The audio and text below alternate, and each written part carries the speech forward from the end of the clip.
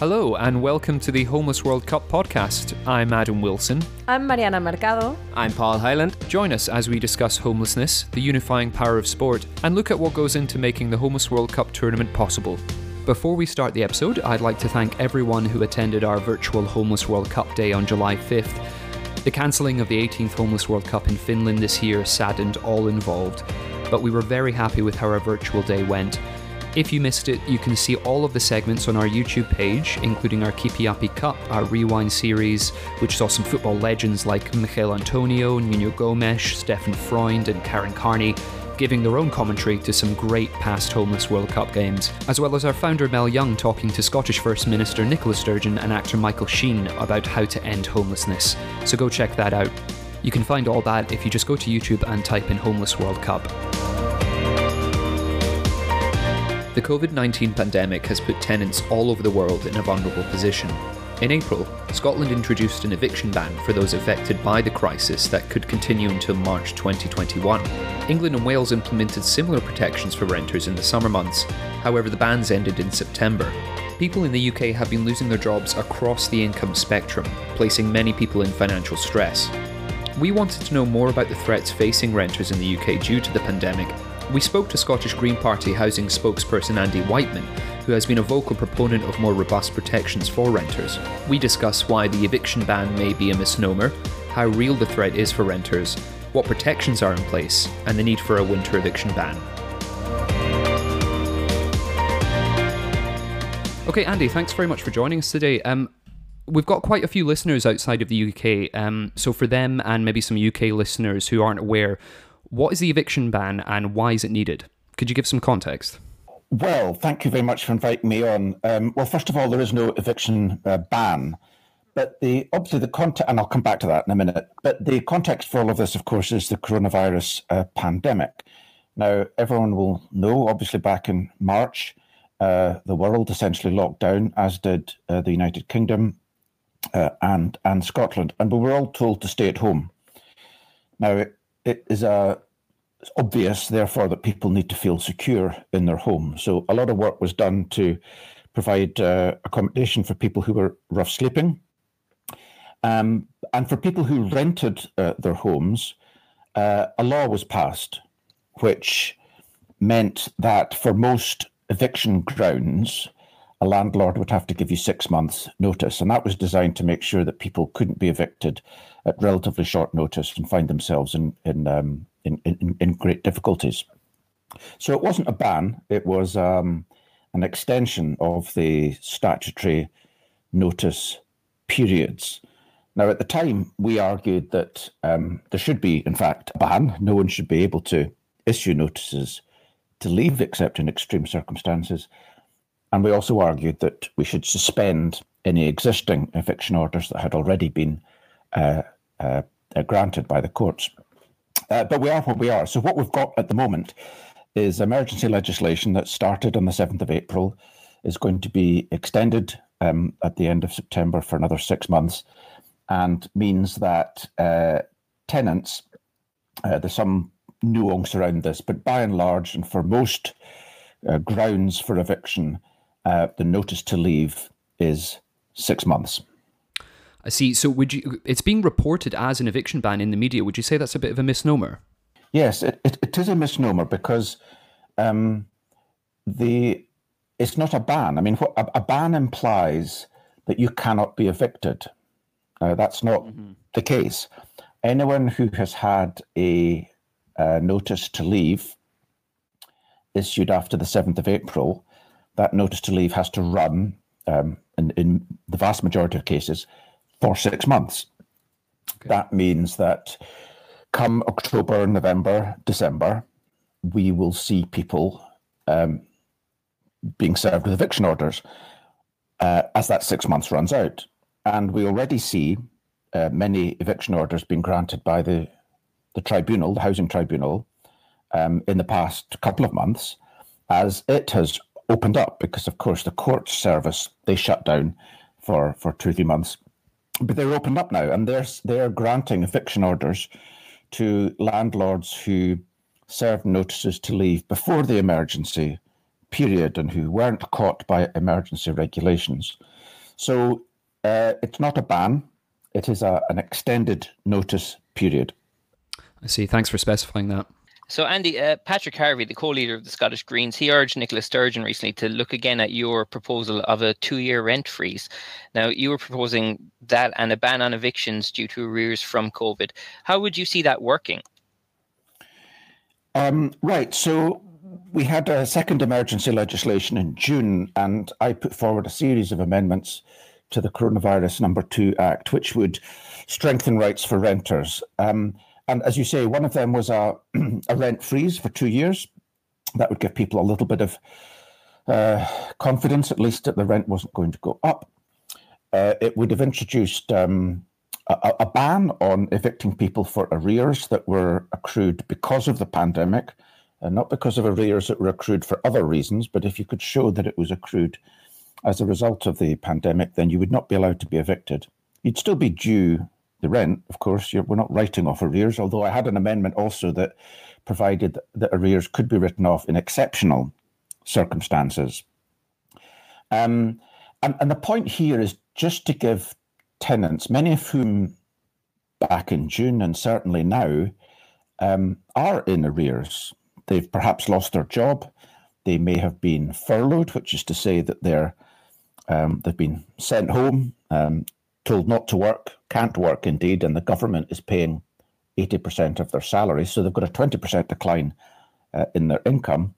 And that furlough scheme, as it's known, that ends at the end of October. So you've got a lot of tenants who are facing quite significant financial hardship.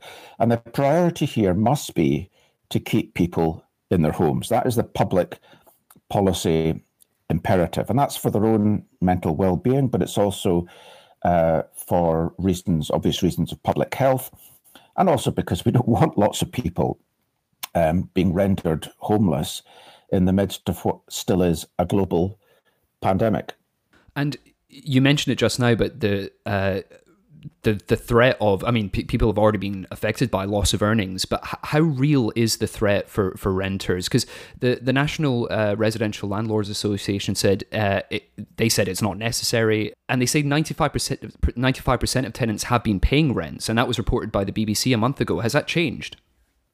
I haven't seen figures for the numbers of people who are actually paying rent. I haven't seen evidence of that. What we know from work the Joseph Rowntree Foundation have been doing is that I think it's 42% of tenants right across the UK are in financial distress.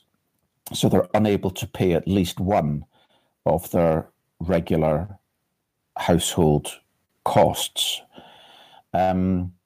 And the anticipation is that this is going to get worse as the furlough scheme ends, and the hundreds of thousands of people who are currently being paid 80% of their salary will be served with redundancy notices.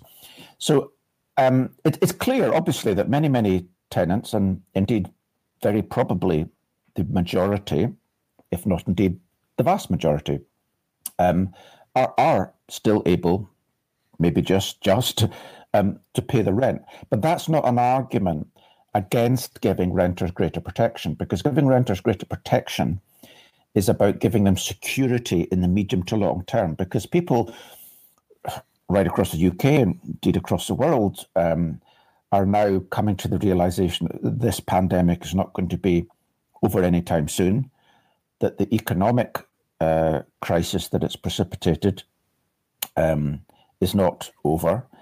The one thing that people would like security about is the knowledge that they're going to be able to stay in their own home.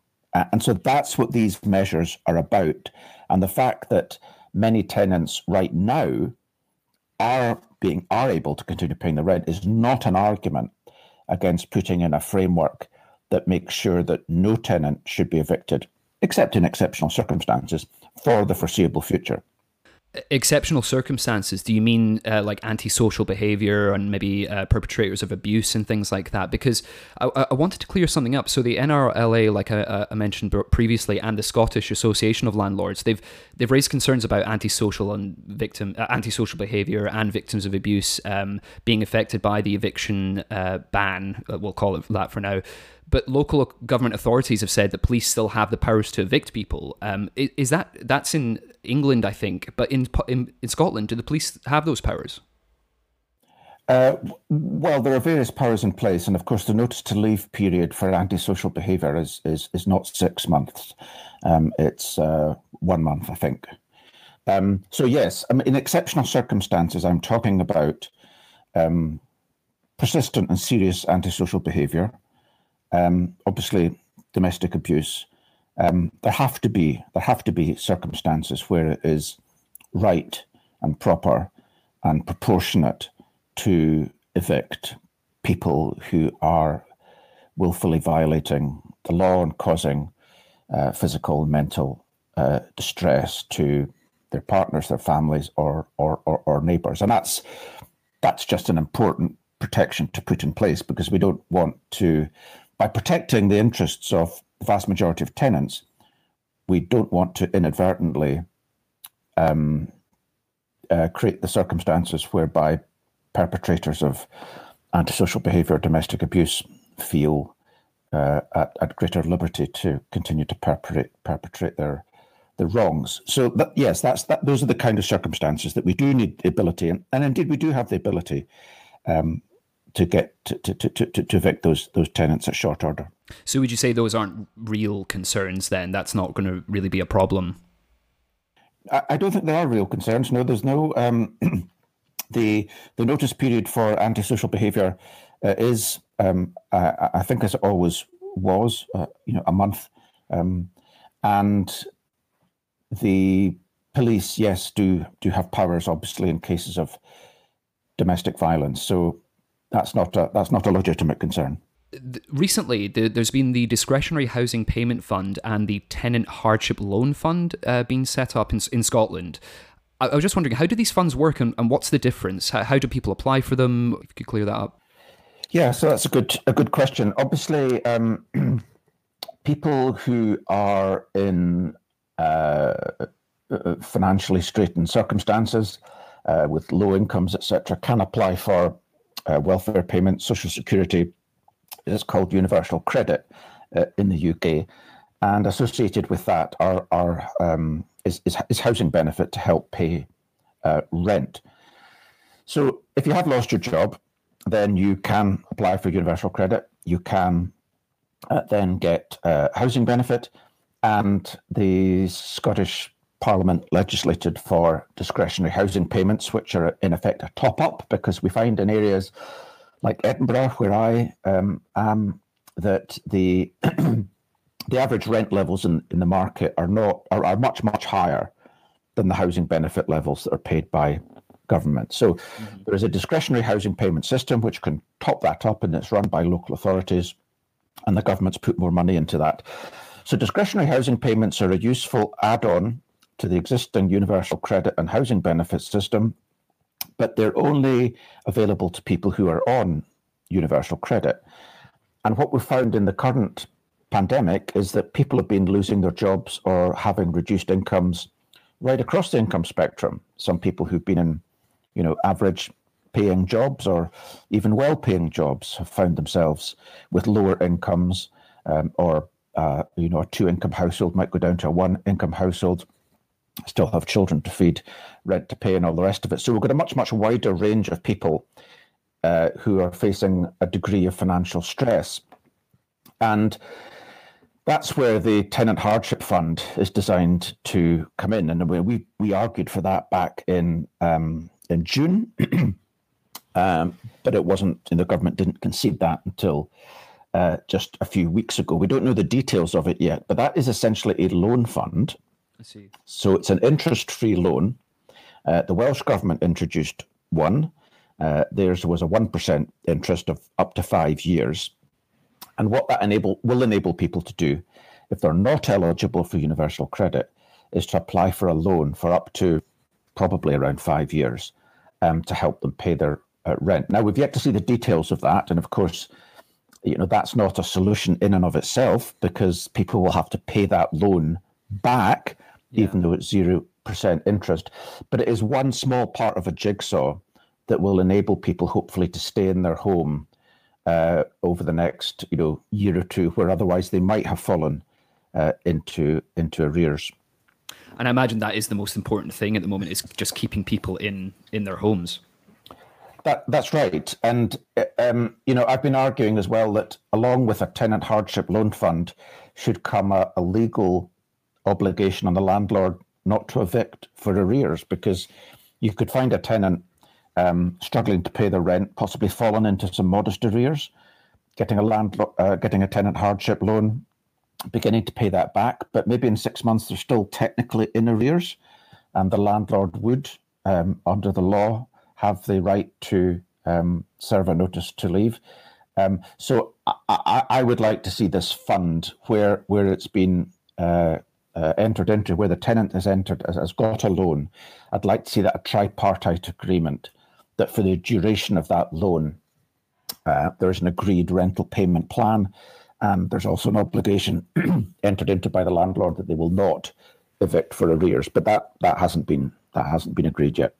Surely it makes more sense for the government to keep people in their homes as long as possible, because of the potential, the danger of a rise in cases if mass evictions do happen. I mean, that would see people living in close proximity to strangers in like temporary accommodation. No.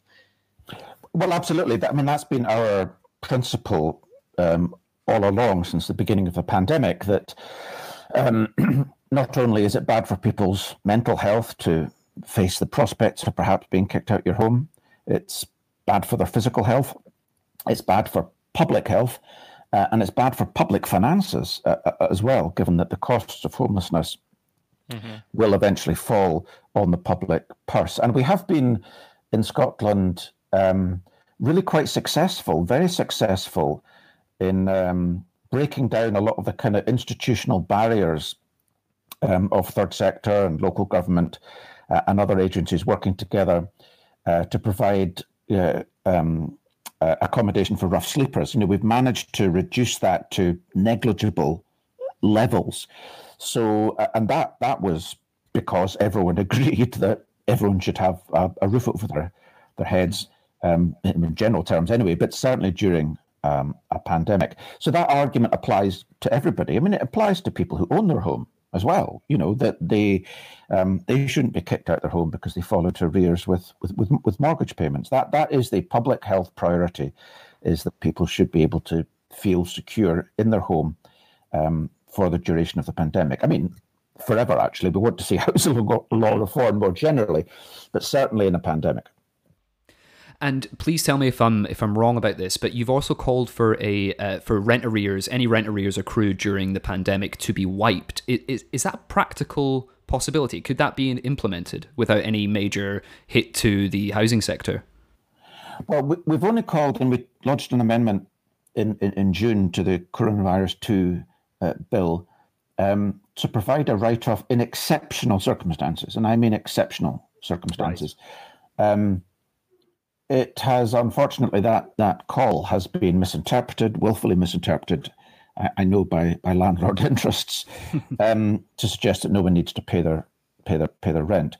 But we do have circumstances where people are in serious arrears just due to COVID. So I'm talking about exceptional circumstances that are due to COVID.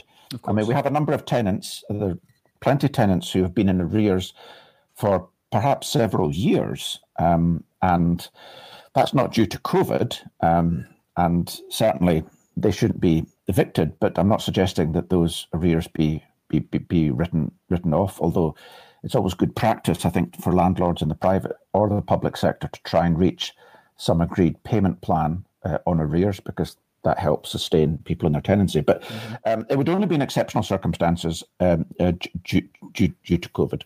Okay, you've recently called for a winter eviction ban because the Housing Tribunal is now processing requests for eviction. Is that right? Yes, I mean, the Housing Tribunal in the private sector reopened for business in July, and there's over 100 as of the late September. Over 100 eviction orders have been granted, and those people will have to be out within 4 weeks, or the messengers at arms, as we call them in Scotland, bailiffs in England, can be requested to batter people's doors down and haul them out. So we're potentially going to see significant numbers of people being evicted over the winter months. So not only are we having evictions happening during a global pandemic and an economic crisis, that will be compounded if people are put on the streets in winter. So we've called for a winter eviction ban, and that wouldn't involve changing the law in any way, although obviously we'd like that to happen. It would involve basically ordering the suspension of the effect of any order until the end of winter.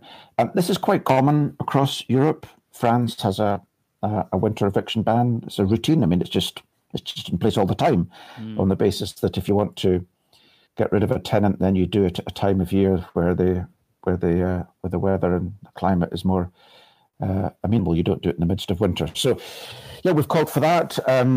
Not sure where that's going. Although the UK government in England recently announced a ban on evictions over Christmas and New Year. And this is where this is a difficult topic for the public to understand, because ministers can say that there's going to be an eviction ban over Christmas, and the newspapers print that there will be an eviction ban over Christmas. But what you really need to ask yourself is, well, what is that eviction ban? What does it mean? How's it going to operate? And what we know about the English ban over Christmas is merely guidance to bailiffs, so the people who are authorised by courts to batter down people's doors and get them out their homes. Guidance, and they already operate under, guidance in terms of how they discharge their functions. But the guidance will invite them not to be battering people's doors down over Christmas. So it's not a legally enforceable measure, and that's where it's really important to interrogate all these measures. As I indicated earlier, an eviction ban is what politicians call it. It's not an eviction ban. So there's no legality actually backing that up at all. It's just guides. Not in England. No. And I'm sure that the bailiffs they will have a professional organisation. They will abide by it. I've absolutely no doubt the vast majority will, but there will be a minority that don't. I mean, if a landlord is in possession of an order from the court entitling them to evict tenants, they are perfectly entitled to instruct bailiffs in England or messengers at arms in Scotland to carry out that order. And I suppose the bailiffs or the messenger at arms could say, well, excuse me, we're not doing it over Christmas. And the landlord said, well, I instruct you to do it. And, so there will be one or two cases perhaps where it's violated. But I've no doubt that, these people are professionals and they will follow guidance. But that's what I'm trying to say is it's a very, very weak form of regulation. And in England, of course, we're just talking about Christmas. I mean, I don't know what government means by Christmas. I guess it means 20th of December till the 5th of January or something like that. So it's a small period. So it's not the winter eviction ban that we're looking for, which would be a legal prohibition on anyone being kicked out their home over the winter period. Andy Wightman, thanks very much for joining us. Take care. Cheers. Bye.